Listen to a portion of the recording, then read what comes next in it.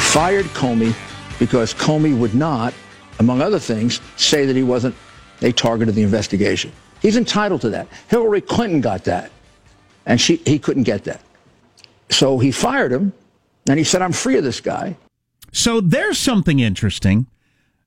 Giuliani, who's now a lawyer for Trump, was on Sean Hannity last night, and all the attention is about the stuff he said regarding Stormy Daniels, which I don't think is a thing. But it's got sex and a porn star and all that. Right. So it gets all the attention. Mm-hmm. I do think there could be some complications with the obstruction of justice and all that sort of stuff that the president has to worry about. Giuliani talked about that with the firing of Comey and whatever. That's the first I've heard of it. Nobody's even touching on that subject, which is an actual investigation going on. Listen, I enjoy entertainment as much as the next Homo sapien. I get the Stormy Daniels stuff, but to not talk about that is just stupid. So let's talk about it, at least for a few minutes, with Adam White, research fellow at the Hoover Institution. He's also the director of the Center for the Study of Administrative State at George Mason University's Antonin Scalia Law School, a school that I'm quite familiar with, where he also teaches administrative law. Mr. White, how are you, sir? Good, thanks. Real pleasure to be on the air with you. Thanks for having me. Thank you. May we call you Adam? Of course. Excellent. Good. We're very formal about our informality around here. We like to ask first. So listen, let's start at the end. Do you think there is significance to the Mueller investigation in terms of the health of the White House and its continuing status as the administration in power? Well, I do actually, and I have for a long time. At the very outset of this administration, I wrote a piece for City Journal, a magazine published by the Manhattan Institute, arguing that the White House really needed to get out ahead of the controversy surrounding the then Comey investigation. I worried that if the administration was not forward-leaning and didn't try to resolve this as quickly and transparently as possible, they were sowing the seeds for really undermining their own capabilities for carrying out their domestic policy programs in years 2, 3, and 4 of the administration. And so far, nothing has relieved my worries on that front. If anything, I'm all the more concerned. Right. Well, that's prescient. I mean, because I'm not in the know. I'd like to, as a news junkie, I probably know as much as most people, but there doesn't seem to be much on the whole Russia thing, really. But obstruction of justice, lying to investigators, et cetera, man, they're in a minefield. They really are, and as with most minefields, there's not an obvious map on how this plays out. The question of whether the president can commit obstruction of justice by undertaking his own lawful presidential powers to fire executive branch officials like the FBI director, that is really uncharted waters. My own instinct tends to be that the president's firing of an executive branch officer isn't and can't be obstruction. But it's an open legal question, and it's something I continue to chew on. And in the meantime, you have this entire investigation, the now Mueller investigation, chewing on that question and others. And I think anybody who sort of pronounces confidently one way or the other on these issues is really doing a disservice to their audience. Well, you don't understand talk radio, my friend. You need to bellow certainty at every moment. So I heard one lawyer, and this is the interesting thing. You can listen to some, really highly credentialed lawyers like yourself and get 180 degree apart opinions on this. But as I heard one lawyer say, the president could literally constitutionally fire the FBI director because he doesn't like their haircut. He has that constitutional right. But if you fired him because you're trying to stop an investigation, that does get into a problem. But you're not certain that that's the case. Well, I think it's a very serious question. Like I said, my initial instincts were the other way, that the firing can't be grounds for obstruction. But the fact is, the obstruction statute is on the books. It goes to questions of corrupt intent.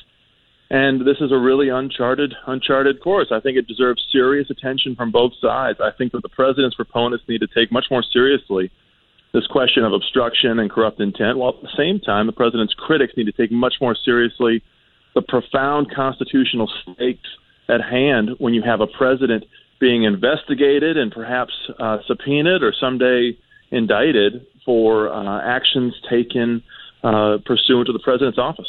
Which brings us rather conveniently to the leaked Mueller questions, which seem pretty clearly to be trying to establish the president's state of mind when he did various things, including firing James Comey, I think for the purpose of saying you didn't fire him because of his haircut or his job performance. You fired him specifically to cover up the Russia thing or something like it. And then thereby make it something, I don't know, unconstitutional or unethical or something. Well, contrary to statute is what the issue would be, that it was contrary to the obstruction of justice statute in our criminal law. Like I said, that ultimately does come down to the president's or any defendant's state of mind. One action for non-corrupt intent is legal, while the same action for corrupt intent might be illegal.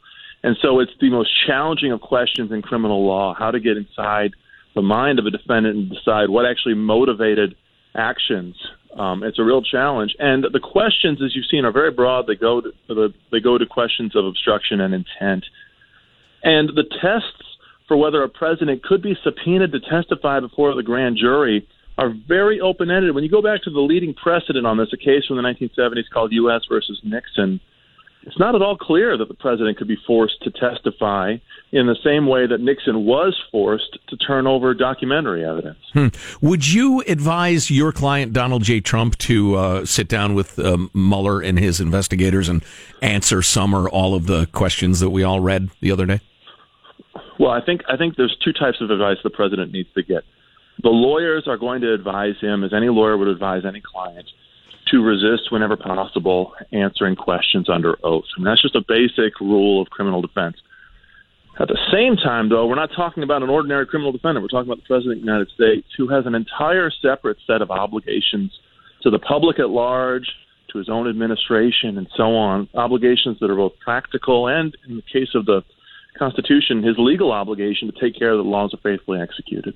So hopefully the president's getting two sets of advice. One, the very legalistic advice to resist testifying, both for his own sake and for the sake of his own office. But at the same time, I hope he is getting advice from others in the White House and around the White House, urging him to testify. And quite frankly, I think the president should testify, or at least answer questions, to help dispel some of these clouds around the administration and to help show that he is taking seriously his obligation under the Constitution to faithfully execute the laws, or take care of the laws are faithfully executed. When you said earlier about his state of mind is true for obstruction statutes. It's also truly relevant for his obligation to faithfully take care of the laws are executed. So you said a few minutes ago you're not certain that the president can be forced to answer these questions. I hear the term constitutional crisis thrown around a lot around all this stuff. Would that actually be a constitutional crisis? Who makes that decision? Who finally decides? The Supreme Court? Well, the Supreme Court and the federal trial courts have a lot to say about it. Ultimately, this issue gets litigated. It will surely wind up in the Supreme Court, which will have to take seriously both not just the large legal issue of the investigation, but also the precise questions that the prosecutor wants to ask, whether they implicate foreign policy or national security, whether they threaten to take up a disproportionate amount of the president's time and energy, all those things. But then there also remains the question of whether the president would ultimately comply. In the Nixon case and in the Jones v. Clinton case, and with Ken Starr's investigation of President Clinton, the president ultimately complied. What happens if the president loses a case and refuses to comply? What would happen? I don't know that would be a constitutional Send in the Marines. But it would. Well, that's right. But the president happens to be in charge of those Marines. No. He also happens to be in charge of of the U.S. Marshal. You know, it's interesting. All the way back to the Federalist Papers and Alexander Hamilton's seminal defense of judicial power in Federalist 78 makes clear that ultimately it falls to the president to execute the judgments of the court. So it's not hard to imagine a scenario in which the president would assert his own constitutional authority and not enforce a judicial judgment against the president. Well, I don't know if that would be a crisis, but it would be unprecedented. Well, what are you going to do? Put him in jail? Anybody who, who's going to put him in jail? Right. Anybody who has defended DACA, by the way, get your rhetoric flowing to explain to me why the president can suspend that law or selectively enforce in that way, but not execute the court's judgment. I understand the difference politically, certainly, but legally speaking, well, I have That'd be exciting. I have a pretty strong feeling it's not going to come to any of that. That's too bad. That'd be exciting. There may be some sort of, misleading investigators or a weak obstruction case, and then it's going to become political, and the Dems are going to scream impeach, and the Republicans are going to say no way, and then polls will be taken, and we'll see which way the wind's blowing. And they will all decide, is it to our political advantage to impeach him or not? Right. That's what will decide that. Justice be damned. Adam White is on the line. He's a research fellow at the Hoover Institution and is a director of the Center for Study of the Administrative State at George Mason University's Antonin Scalia Law School. That's a very long title. I'm just it's a big business card. I'm just old Simple Jack. It's a lot easier. So, listen, we appreciate the thoughts and the expertise, and this is obviously not over. I hope we can stay in touch on the topic. Oh, anytime. It's a real pleasure to be on the air with you fellows. And I just want to reiterate the two questions that everybody needs to ask are, what must the president do and what should the president do? And those questions are related, but not entirely. Beautifully said. Thank you so much. Great to talk to you, Adam. Yeah. Thank you. Good stuff. Yeah. You know, Nixon famously said if the president does it, it's not illegal. Now, that doesn't apply to everything, obviously. If the president of the United States walked outside and shot the gardener, right, you'd be accused of murder like anything else. But a lot of other stuff, it's an open question, because Nixon's argument was, all along, I broke in to try to get information because I believe communists were behind the protests that were going on in the Democratic Party. Right. It was counterintelligence. Yeah. And I, as the president, was looking out for national security. Mm-hmm. How are you going to argue with that? Well, so it's never come down to that particular, nobody's ever had to make that decision. Right. Well, and the beauty of our system, and the reason some of y'all annoyed me so much with this is like Nazi Germany and Hitler and God help us, shredding the Constitution, be afraid, be very afraid, is in a crisis far more serious than this. All of the political support for Nixon disappeared. That's what drove him out of office. Absolutely. He had cabinet members quitting one after the other. He was powerless, got the message and left. And if it needs to happen again, it will happen again. Absolutely. Unwad your panties. It's absolutely. If he refuses to answer any questions, if the Supreme Court said you have to answer the questions, and Donald Trump said I'm not going to, all the Republicans would say, okay, you're done. Right. You're not going to get anything going with anything. Right. And if he didn't comply with that sort of pressure, they'd say, okay, we'll impeach you then. And he would be impeached, and he would be tossed out of office on his ear and thrown into the bin of the infamous of history. So he'd have a public approval rating of like 8%. And I tell you what, though, see, this is, if this was a novel, and I was guessing about, the author's point and how it's going to end and the rest of it, it's a proud man with little self-control, accused of something he didn't do or certainly didn't intentionally do, and so pissed off about how it questioned his legitimacy that he did dumb things, and his people did dumb things on his behalf that looked like obstruction of justice. Right. That's exactly right. Yeah. And I think that's what I think exactly happened.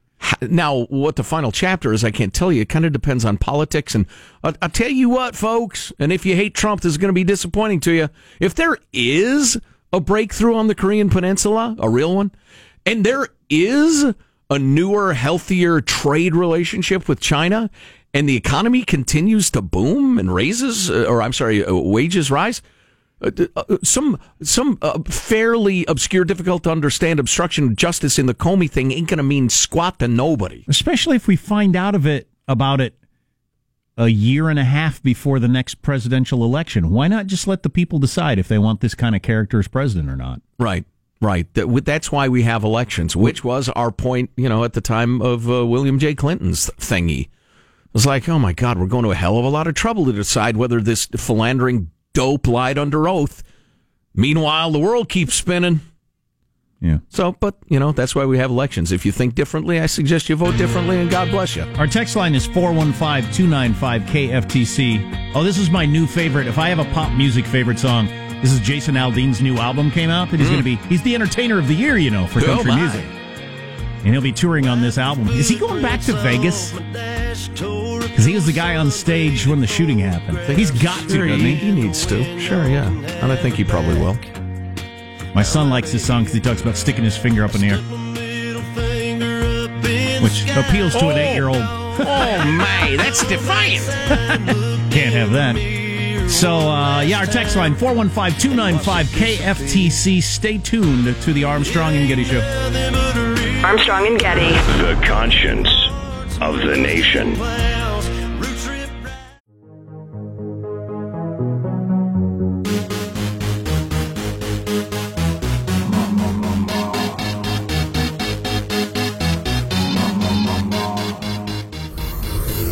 The Armstrong and Getty Show.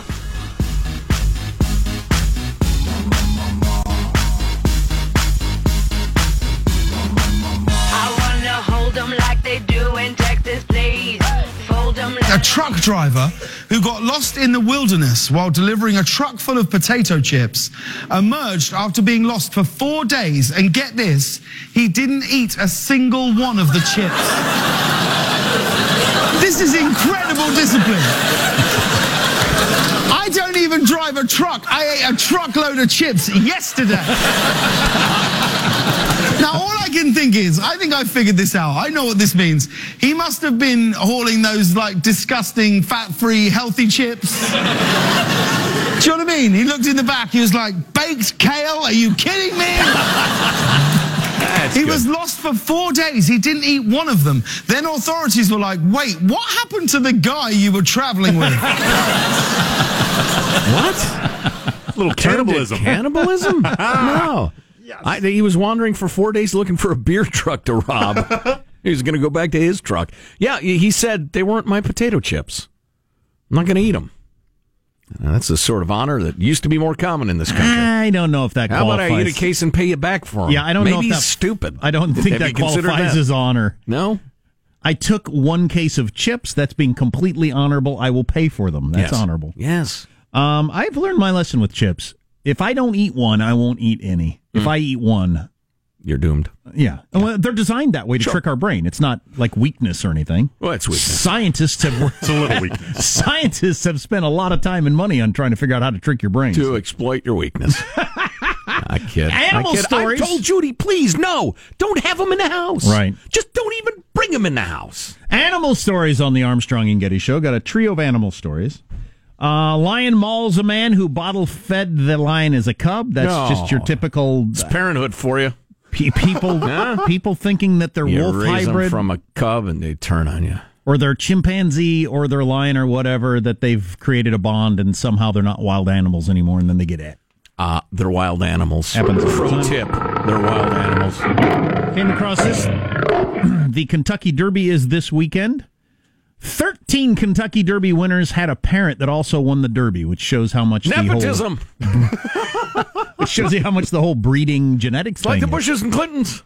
Which brings me to our pug, speaking of breeding and genetics, which is allow me to tease ahead. Tomorrow we will have the latest edition of Kentucky Derby or blank. I'm really proud of this one. In past years, we've had Kentucky Derby horse or Jean-Claude Van Damme movie. Right. Kentucky Derby horse or Netflix original series. Right. Yeah. Tomorrow's is really strong. So just teasing ahead to that. Is it the one inspired by one of our fabulous listeners? Yes, it is. Oh, and she is. Well, we will thank you personally tomorrow. It's really good. So speaking of genetics and animals, our pug, which is just a disaster of a man messing with nature, I love to hear pet owners gushing about their pets. Go on. You often have to get operations so that they can just breathe properly because people like the smushed up face. There. So you breed the smushed up his face bee with the smushed up his face dude, and then you get little smushed up face children that can't breathe. Can we get the dog scuba gear, honey? But anyway, ours will not be breeding. He is getting his testicles removed this morning, and I forgot because my wife told me last night before we went to bed, she said, remember to say goodbye to Pup's testicles in the morning because you will never see them again. Goodbye, sweet testicles. They'll be missed.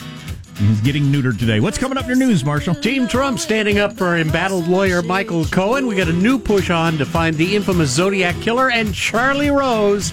Misconduct even more widespread than we thought. Stories coming up minutes from now. Armstrong and Getty. The crusty paw strikes again. It was even worse than we had thought. Stay tuned to the Armstrong and Getty Show.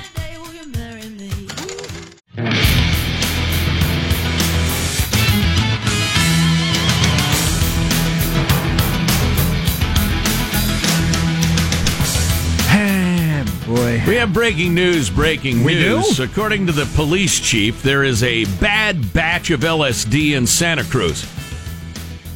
For some reason, says the chief, and I quote, people are having a very bad reaction to it. Last couple of weeks, we've had 4 naked people running around screaming that they're seeing rainbows at nighttime and unicorns flying through the sky.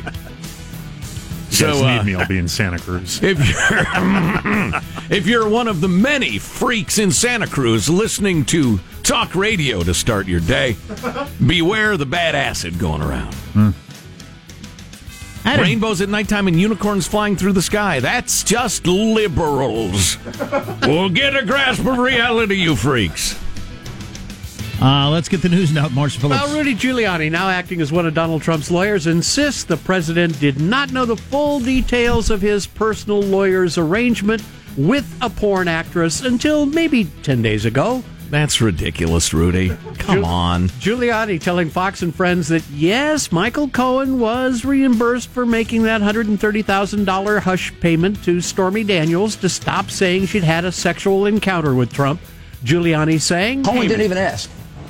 Cohen made it go away. He did his job.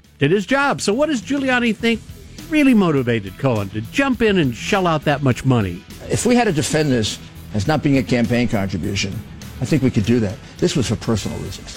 This was the president had been hurt personally, not politically, personally so much, and the first lady by some of the false allegations.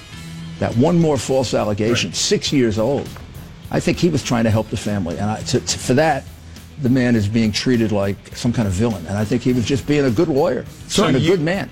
I was hip to this by some legal professionals that sometimes in a deposition or a questioning or an quote unquote informal sit down, which is almost always a bad idea, to have a defendant do an informal sit down because it becomes formal the split second the authorities want it to be quote unquote formal. But anyway, they made the point that sometimes you can signal your defense and show the strength of it, and the authorities will just say, yeah, we'll never get a conviction on that.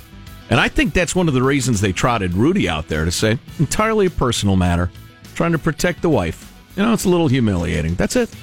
And so now Mueller's thinking, I wonder. Well, it's not a Mueller thing. He passed it off to the New York people. Right. Well, that's right. The Cohen aspect of this, but not the federal election law thing, which is what Rudy's talking about, a defense for the FEC stuff. That, again, if you know anything about the FEC, the fact that they're prosecuting anybody for anything is a surprise.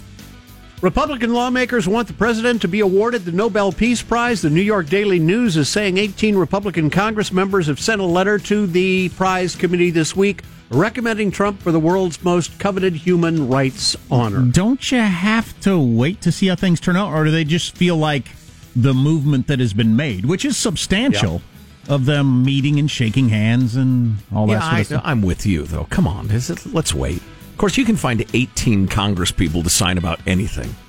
I don't know how many Congress people you know. They're not all that impressive. Some of them. Meanwhile, lead detectives in a high-profile serial killer case are hoping that new genetic technology can help identify a suspect. Detectives working on the Zodiac Killer case have submitted letters and envelopes from the killer to a private lab to get a DNA profile this week. The hope is the envelopes he licked years ago contain DNA that could be identified, much like how the Golden State Killer suspect was caught. Wow, so you put it in a database, you narrow it down, you figure it out, and it's a guy who died in a car wreck in 1992, and that's the end of it. The big question is, can they get a good sample, which is still in doubt, I guess. Obviously we're all rooting for them. Go get them, figure out who it is, even if they died years ago. Just the human soul cries out for justice, doesn't it? We have reason to believe that he's a maniac. Agreed. Zodiac Killer responsible for at least 5 murders in the San Francisco Bay Area in the late 1960s and 70s. And the Washington Post is reporting the incidents of sexual misconduct by Charlie Rose were far more numerous than previously known. That's according to a new investigation by the Post, which also found 3 occasions over a period of 30 years in which CBS managers were warned of his conduct toward women at the network. What sort of things was he doing? Well, apparently in some cases he was exposing himself at work, grabbing their breasts. Like that's such a big deal. At work? Yes. That's common, isn't it? Come on. Who's with me? New allegations. He's going from wardrobe to he got breaking news. He's got to put his pants on the way to the news. I mean, come on. And we've discussed this at length. America's robe industry. Their standards have declined so much it's hard to find a good fitting robe. I would like to welcome my genitals to this table for the first time, which is only funny if you're a Charlie Rose fan. But, new allegations. New allegations against Rose date to 1976 when, according to a former research assistant, he exposed himself and he touched her breasts in the NBC News Washington bureau where they both worked. Wow, exposing yourself to women at work. Yeah. That is something. Wow, he's just a perv. Yeah, the you walk up and start rubbing their shoulders. You know, you're going to get in trouble for that. They don't like that. They're certainly not all going to like that. But you know, come on.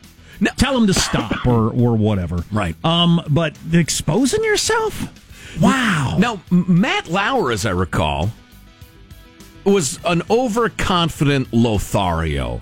He was a philanderer.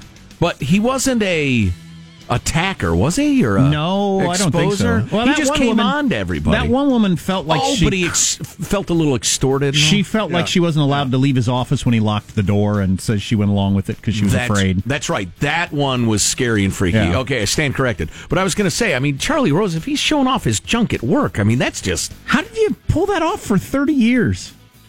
Because you're that big, That big a deal. Yeah, the former... career-wise. I remember talking about this at the time, but here's a guy who thought, I guarantee you he thought, that round table that he'd been using all these years and interviewed all of the most important people in the world was going to go into the Smithsonian. He was going to get the Mark Twain Award. When he retired, he'd be invited to the White House by whatever president. I mean, he was going to be a national hero He'd on his sit way there out the door. Thinking that. Then he'd show a young woman his penis. Yeah. And think that was still going to happen somehow. Yeah, wow. The former research assistant telling the WAPO this other personality would come through and then the groping would happen. That was her quote. Wow. Anyway, Rose's response to the new allegations, delivered in a one-sentence email, your story is unfair and inaccurate, end of quote. And wasn't he also very much isolated? He had like his own division of his production department that was in charge of all his own shows and kind of... really kind of kept himself out of a lot of the other kind of checks and balances, I guess. Yeah, that which was probably on purpose. And he'd hire the interns he wanted and then show him his junk. Well, I love that idea for a lot of reasons, but not showing junk, but, you know, having your own thing. Yeah. You know? There you go. That's a wrap. That's your news. I'm Marshall Phillips, the Armstrong and Getty Show, the conscience of the nation. I wonder if Charlie Rose and Pete Rose could go on an apology tour together. That'd be exciting. Maybe Axl Rose. Sorry I got fat. Sorry I left GNR for a while. Sorry I got fat. Charlie, you're up next. Sorry I showed my junk to young women. Pete, sorry I cheated on baseball. I wagered. All right, Thanks, I did it. Thanks for coming, everybody. By any other name tour. Yes. I like it. Clever. By any other name tour. Anyway. So we got Hillary Clinton talking about too many socialists in the party is why she lost. Yes, which is that was a factor. I said that at the place I was at Saturday night. There's too many socialists at this party. I got to go somewhere else. It was a May Day party, wasn't it, you commoner? You're listening to the Armstrong and Getty Show. Armstrong and Getty. The conscience of the nation.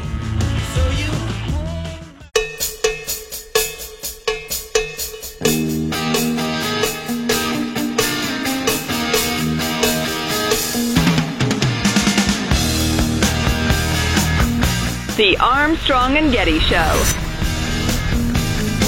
Have you seen her? So bad and pretty. You may be the only presidential candidate since World War II that actually had to stand up and say, I am a capitalist. And you did. Did it hurt you? Probably. I mean, you know, it's hard. It's hard to know, but I mean, if you're in the Iowa caucuses and 41% of Democrats are socialists or self-described socialists, and I'm asked, "Are you a capitalist?" and I say yes, but with appropriate regulation and appropriate accountability, you know, that probably gets lost in the, oh my gosh, she's a capitalist. I mean, Hillary Clinton's still looking for reasons other than people just don't like your personality for why she lost the election. But that's a heck of a thing to say out loud. There's so many socialists in the party, it hurt me to say I'm a capitalist. Well, there's truth to that. I just, I take her various excuses as they come, and I think that one's a pretty legitimate one. She's running again. All the energy in the party was with Bernie and Democratic Socialism. She's running again. Oh, Lord help us. She's got it in her mind. Don't you threaten me. That'd be awesome. Threaten you? Kidding? Be a Christmas present. By the way, we got this text over and over again. Would Charlie Rose walk up to these women and say, "Can you see my privates? Can you? Go. Thank you for paying tribute to those many texts. Exactly. 415-295-KFTC, or you can email us. Try to be better than that on the email. mailbag@armstrongandgetty.com. Iowa caucus entrance poll found Sanders garnered an overwhelming 84% of the 30 and under vote. Millennials are simply not that alarmed by the idea of socialism. A National Reason Roop survey found that 53% of 18 to 29-year-olds visit socialism or view socialism favorably. What percent of? 53% of 18 to 29-year-olds, under 30 adults, compared to only a quarter of Americans over 55 who've seen the horrors of socialism, and they're still trying to make That might be it. I think it might be also you get out into the workplace and look around you and think, wait a second, everybody's not pulling as hard as they can. Well, right, yeah, and just there are a number of propositions in life that sound good at first blush, but then you get behind them and realize, oh, that's the reality of. There's so many things in people, jobs, relationships, vacation places, political systems. They sound really good. And then you investigate them and realize they're a nightmare. I'm tired of this. I'm tired of saying it myself, but has there ever been a presidential candidate who lost and did as many books and interviews and tours to explain how they lost? Not a fraction. Nobody's ever even come close. Oh, no. This is so far beyond precedent. It's weird. It's amusing. Really. No one else lost to a reality show. That could be it. Part of it. That's definitely nobody part of lost an unlosable race. That could be it. Yeah. So you're hired to fix a turlet there down at the shopping mall. It's decent work. Plumbing's a decent profession. I could have gotten into it myself. I'm not bad at plumbing. I'm not good, but I'm not bad. It's satisfying when you do it right, too. Oh, boy, but man, water is unmerciful. If you didn't do it right, it will leak, and it will continue leaking until you do it right. There's a lot of, let me put a shim in there or whatever, carpentry or whatever, and oh, man, maybe I'll saw off that much and add I should have measured again. But in plumbing, water is merciless. Anyway, so you're hired to fix that turlet at your Canadian shopping mall. So it's a very well-mannered mall and kind. And you realize, I got to take the panel off the wall to get into the pipes because it's leaking a lot. And you take the panel off the wall, and there's a human being there. Well, an ex-human being. A former human being. A corpse, in short. Wow, somebody hit a body in the wall of the bathroom in the mall. Maybe, but probably not. It was either a would-be perv trying to spy on people in the bathroom, got stuck in there, and passed. Oh, look at them there, eh? Oh, I don't dare knock on a wall to let people know I'm here to prevent my own death because it's so rude to be looking at people's privates there. I'm sorry. I shouldn't have done it. I'm cooperating here. But for whatever reason, the person did not do that. Theory number 2, which is less amusing but still very odd, is that they were for some reason crawling through the ventilation system to get somewhere, and they fell out of it and got wedged at that point in the wall, right behind the toilet.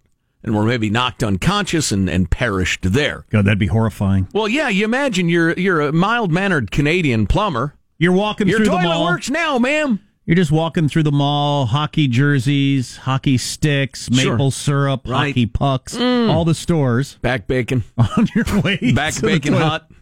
Hockey stick plaza. You get your Molson on tap here. Exactly.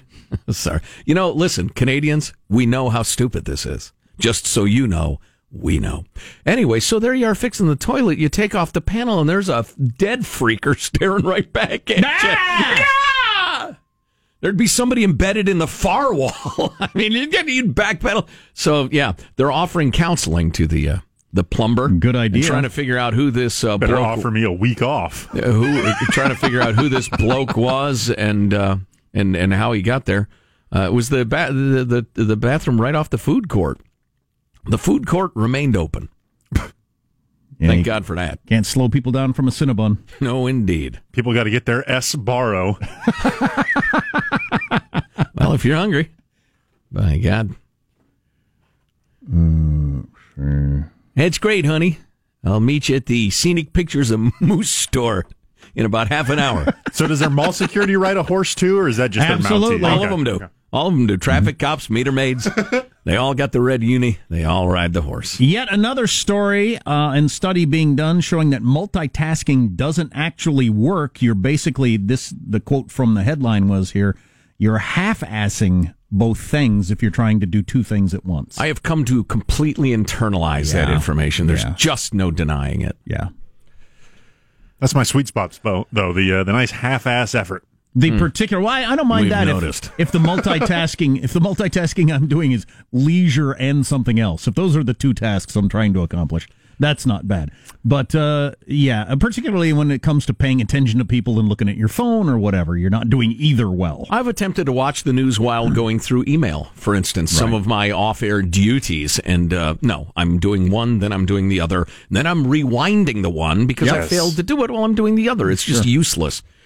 We do not have time for this now. Perhaps for those who enjoy the award-winning fourth hour, you can stick around for this. Strippers are lobbying San Diego to lower the fees that they have to pay to show their junk.